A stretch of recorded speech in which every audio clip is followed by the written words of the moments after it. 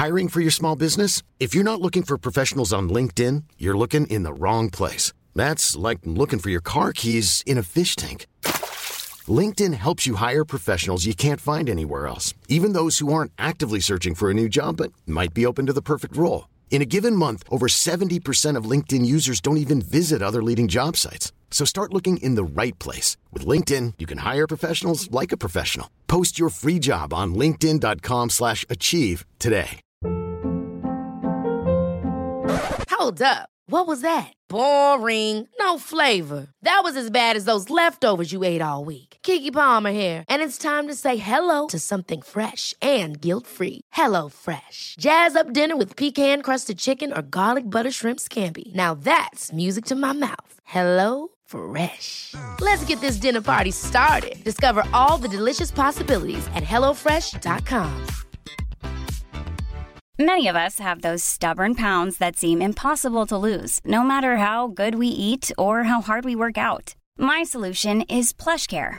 PlushCare is a leading telehealth provider with doctors who are there for you day and night to partner with you in your weight loss journey. They can prescribe FDA-approved weight loss medications like Wegovy and Zepbound for those who qualify. Plus, they accept most insurance plans. To get started, visit plushcare.com/weightloss. That's plushcare.com/weightloss. Previously on Mentally Yours. I wanted to write a book where the main character was mentally ill without making their mental illness the subject of the plot. It's Mentally Yours from Ellen and Yvette. A focus on your mental health you surely won't regret. It's mentally yours. Mentally yours. Mentally yours. Hi everyone and welcome to Mentally Yours, Metro.co.uk's weekly mental health podcast. While you're here, you should check out our other podcast, Good Sex, Bad Sex. I'm Ellen, and you might have noticed that there's no Yvette this week. She's away having all kinds of fun. If you want to go look at her Instagram, you can see all the incredible places she's been hanging out. I'm very jealous. This week's guest is comedian Laura Lex, who's got a new show called Trying. We'll be chatting to her about feeling sad that she can't have a baby, feeling sad that she's not sure she wants to have a baby, and feeling sad that she feels so sad about the whole thing.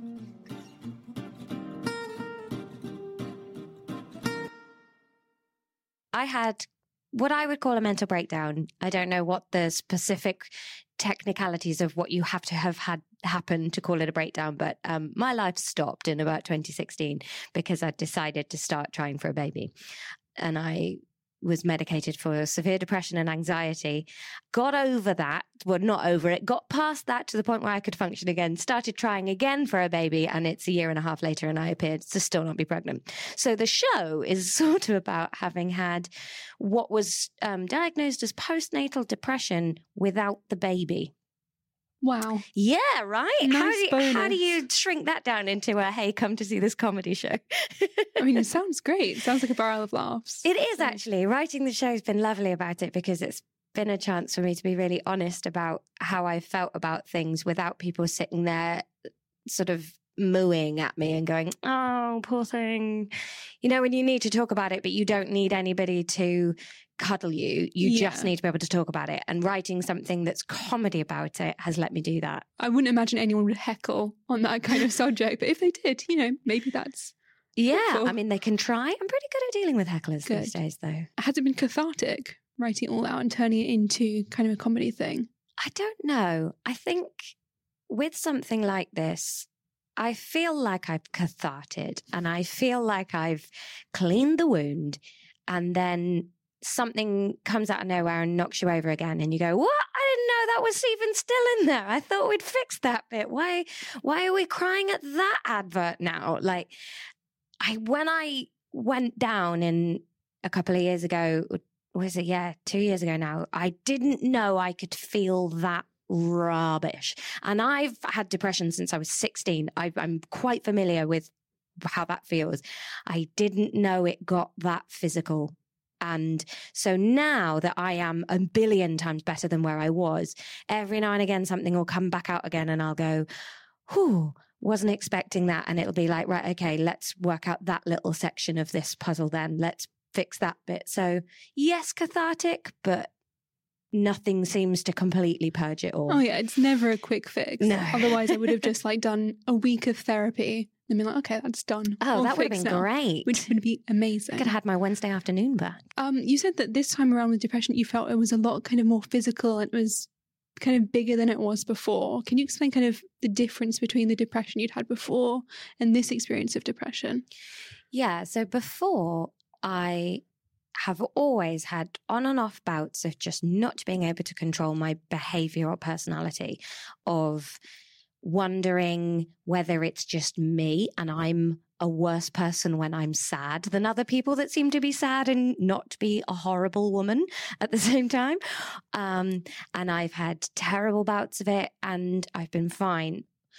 When this kicked in, I didn't notice what it was for a long time. What happened to me was I got completely obsessed with the concept of global warming. I think because we'd started trying for a baby, I had started to think about that baby's life once it was here. And I started to worry that there wasn't enough planet left for them to have a life. And so I didn't notice it for months and months until I'd got to a point where every second of my waking day was consumed with thoughts about fossil fuels and the temperature and everything I did contributing to this bigger problem. And it built and built to a point where I couldn't do anything that I thought had a negative impact on the environment, which if you've been alive in 2018, you'll know is everything. So all I really wanted to do was sit in my bed with the lights off, not eat anything that needed to be refrigerated or came from an animal or had been brought to me in a lorry. I didn't want to touch any of it in case I made the world worse. And I think because it had been creeping up on me for so long, because it had started with, oh, I'll use the car less, or oh, I'll do this, I hadn't noticed that by the point where I got help, I wanted to kill myself because I didn't know how to get back to a life that had the things I knew in it. And I was sort of looking at my husband and thinking, I don't want to drag you down with me. I don't know how to get back to the life I promised you we'd have. And I can't unknow the things I know about the way the world works and the world being mental. I can't think of another way to do this. And that inescapableness of it, that permanent feeling of I'm not wrong about the things that I'm thinking about. So how do I get rid of this feeling? Heavy stuff. I was kind of laughing at first with the environment stuff because it is like, if you get an obsessive thought, it does sound just bizarre when you're not in it. Yeah. Are you still kind of in the environmental focus, or have you come out of that a bit? I'm very aware of the environment and I have made huge changes to my own life. And I'm aware that the problems I was obsessed with are problems. But what is different now, I have the right drugs in my system to help me think clearly. And now that I've been to a lot of therapy and talked all this through, is I now recognize that the conclusions I'd come to about those problems are not accurate. Those are conjecture provided by my brain to freak me out. I'm also not the only person by a country mile worried about these things, whereas when I was in a ball vomiting under my bed, I thought I was the only person in the world that thought straws were a bad idea. And I just thought the world was bonkers. And actually, it's not. We are getting somewhere with that. So I'm still gently prodding myself and the world in the right direction. And I think we're getting there. And actually, in the last 6 months, the change has been immense. But the other thing that got pointed out to me was that by my therapist was that if we stopped doing all the things that I wanted us to stop doing because they were having a negative impact on the world, it would be the end of the world anyway, because we can't feed people if we don't carry on with some of the things. So being able to step back and look at it in a bigger picture instead of that ridiculous idea that me turning the light on would be the extra 0.2 milligrams of carbon dioxide that tipped us over the edge, that's changed. Realizing that you're not the sole person responsible.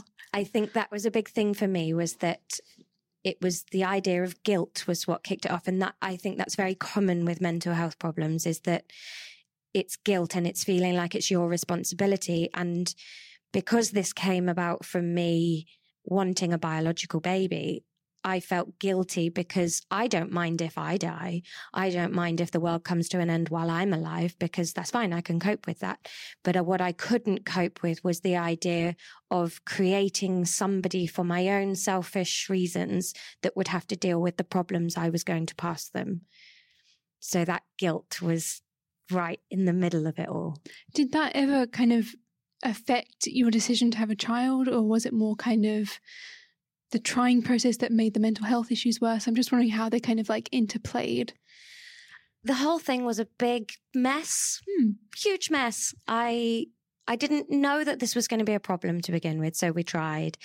Then we just stopped trying for a really long time while I got some help and got back on my feet and got going again.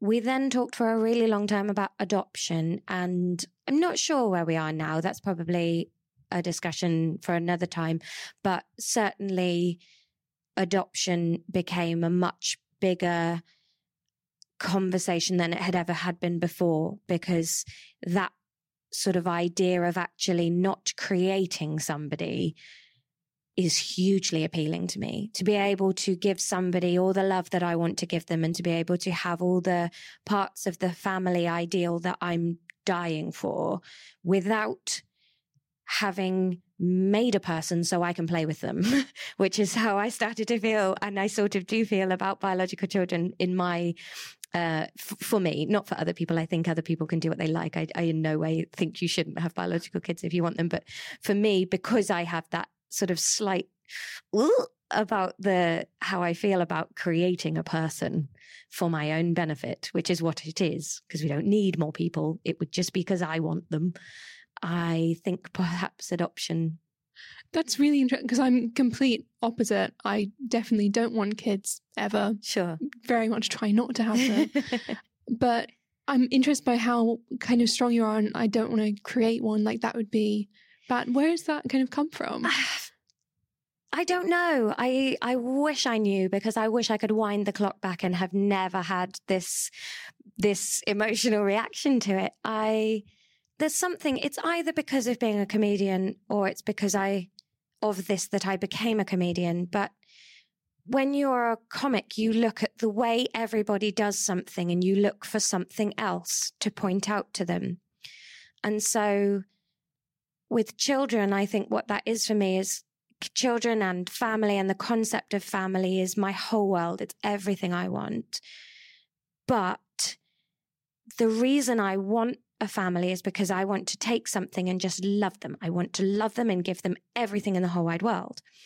But if I've made that person so that I can do that for them, am I actually doing it for them, or am I doing this for me? Do you think you're overthinking this? Of course I'm overthinking this. Of course I am. I overthink everything. I can overthink for hours and hours and hours. But this is going to sound bizarre for people listening to this now and going, whew, this woman's heavy. I'm actually such an optimistic and happy person when I'm not depressed.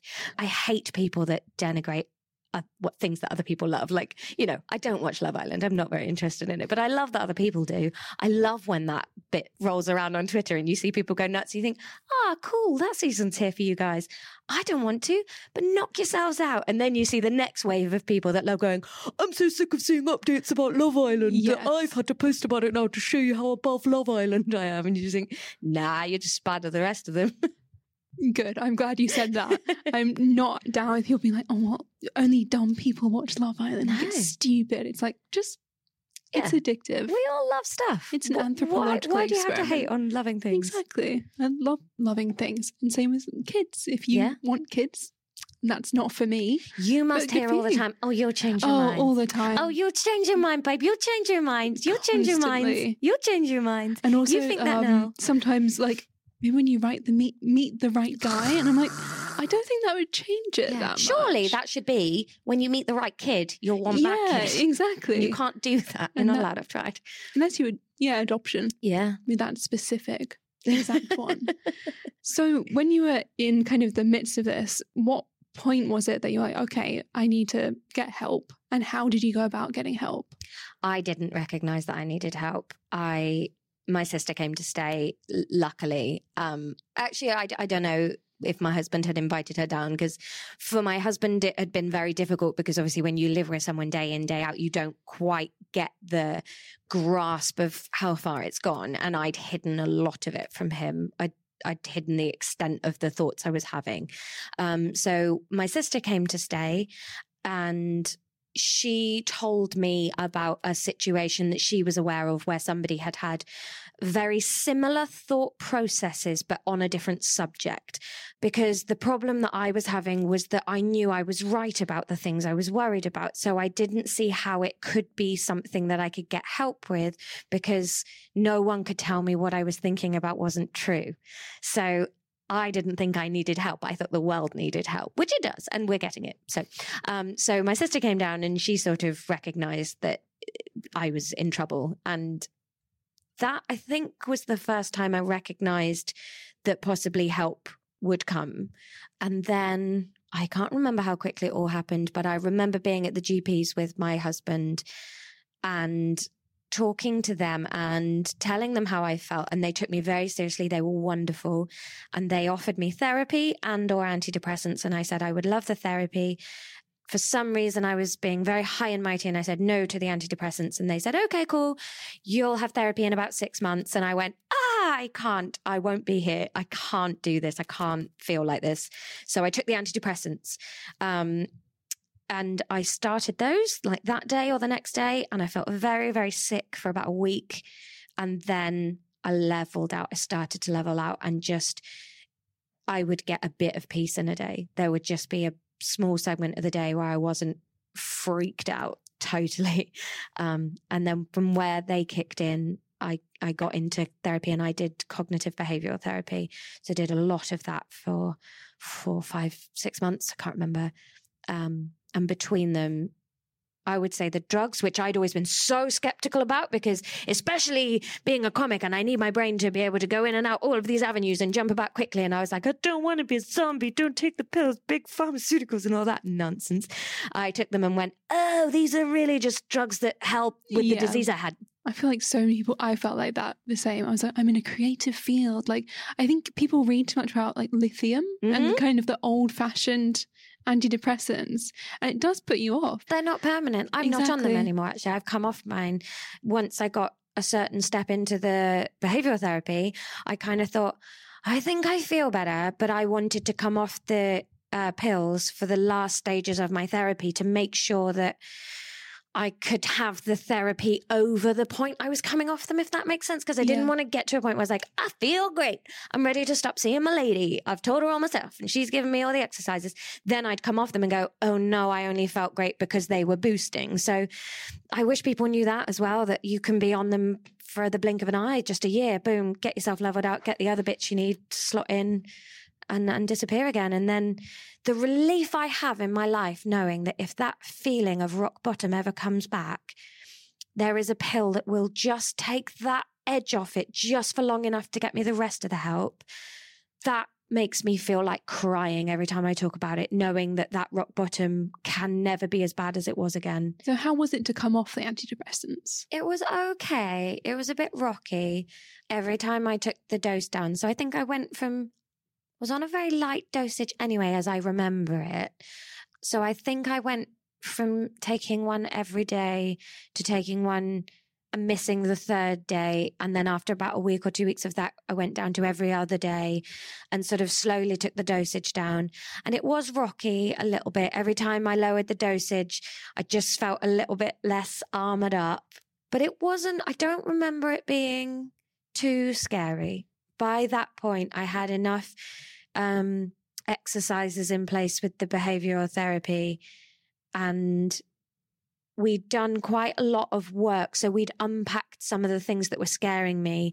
I had a lot of problems I wanted to avoid, everything to do with the environment or the temperature. So I'd blocked out the temperature gauge on my car because I didn't want to know what the temperature was outside. Because not that I even know what the temperature is meant to be, but whatever it was, I was convinced that was too high.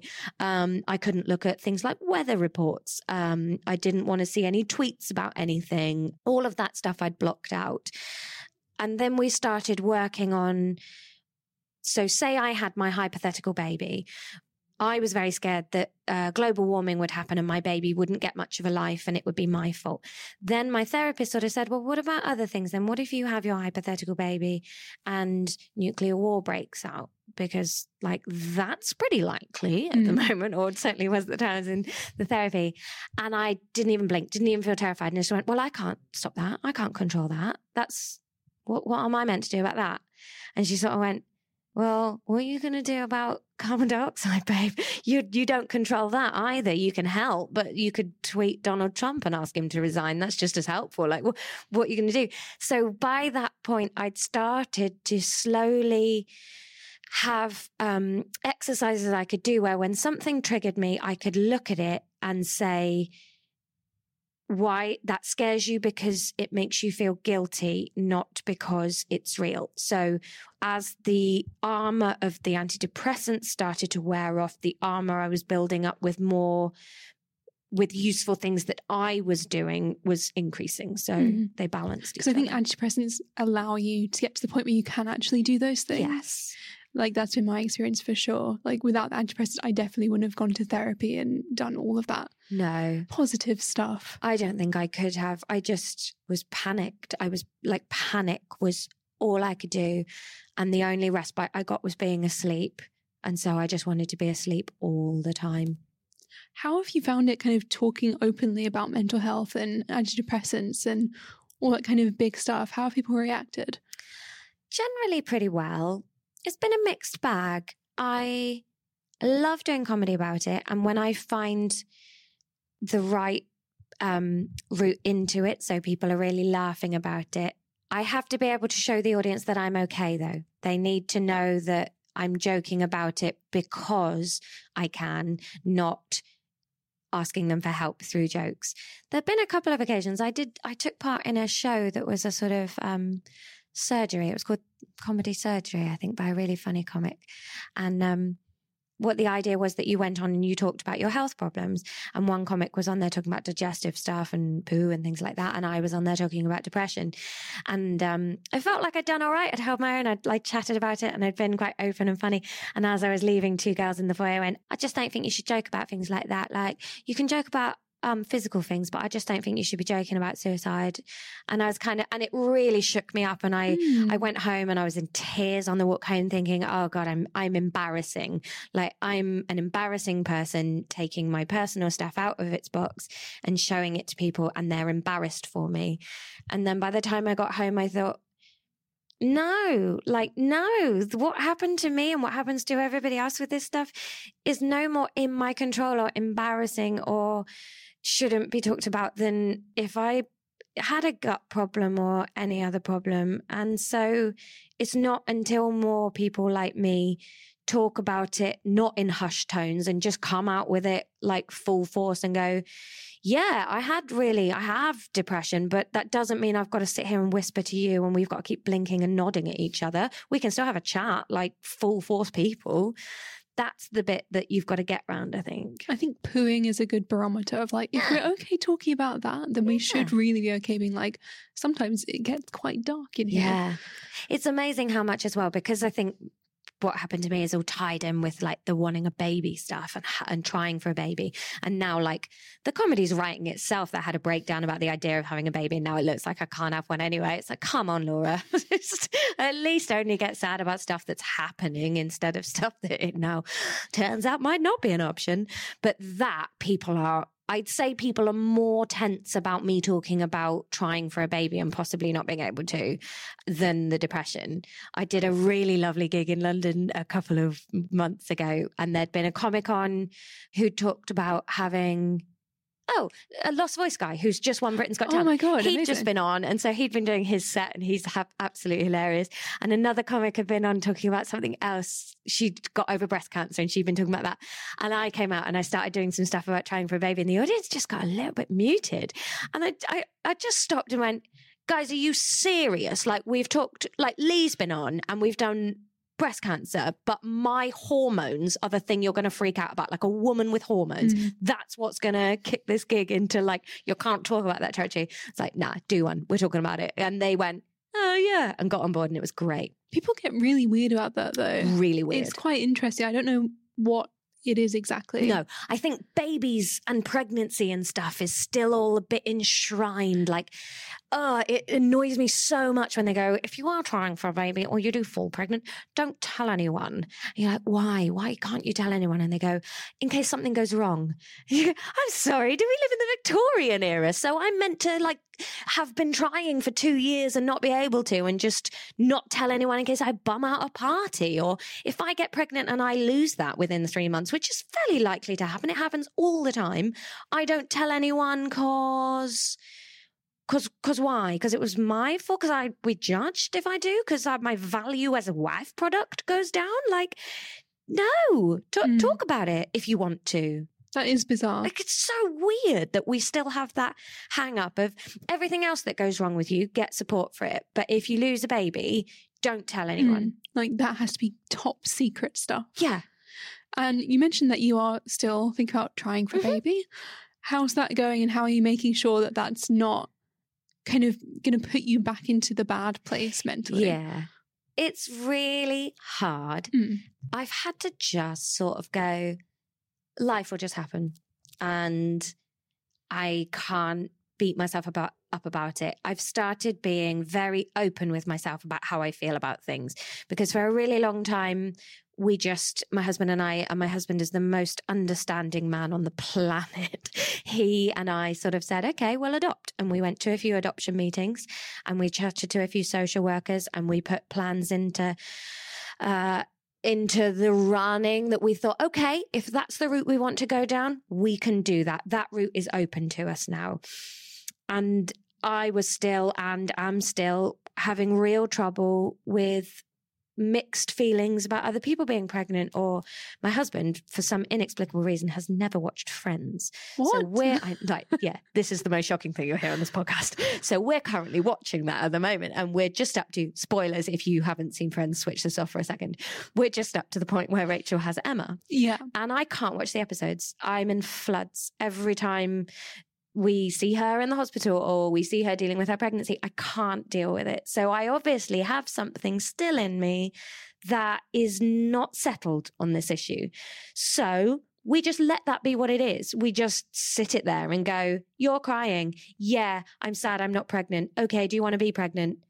Not really, but I'm sad that I'm not. So let's just deal with that. And we're trying to just not bash everything into a hole too quickly and go, you're crying because she's pregnant, so let's get you pregnant. We're just kind of going, all right, let that brew for a bit, instead of running before we can walk.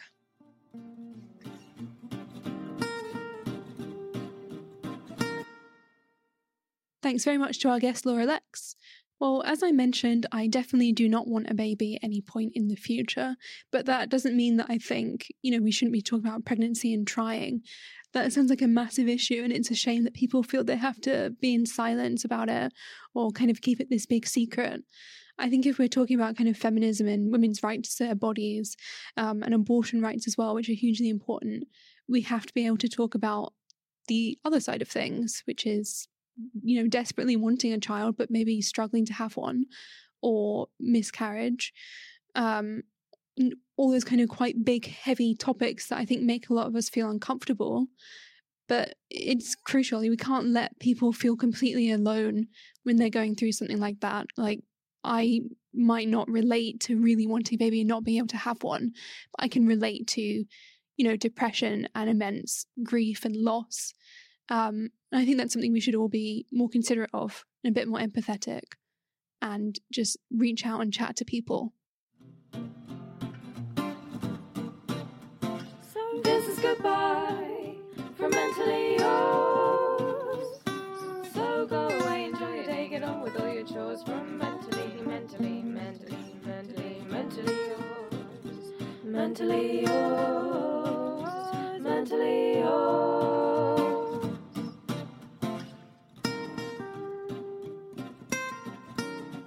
If you've been affected by any of the issues we've discussed today, please give Samaritans a call at 116-123 or go to their website at samaritans.org. Thanks very much to our guest Laura Lex and to our producer Sam Bonham and to Lucy Baker for the jingles. You should come and join us online. We have a safe space for chatting about all mental health things. It's called Mentally Yours on Facebook, and it's a private group, so it's completely secret from anyone you don't want to see. And you can keep up to date with what we're doing on Twitter as well. It's at Mentally Yours, spelled YRS at the end. See you next week.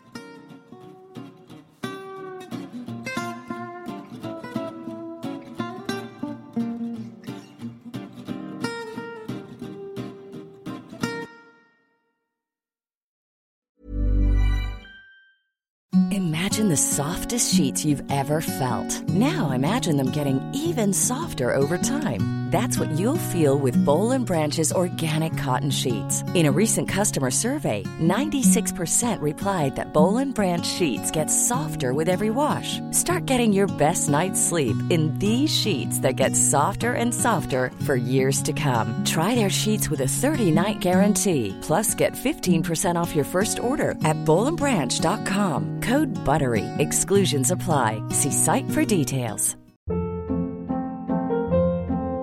Hold up. What was that? Boring. No flavor. That was as bad as those leftovers you ate all week. Keke Palmer here, and it's time to say hello to something fresh and guilt-free. Hello Fresh. Jazz up dinner with pecan-crusted chicken or garlic butter shrimp scampi. Now that's music to my mouth. Hello Fresh. Let's get this dinner party started. Discover all the delicious possibilities at HelloFresh.com.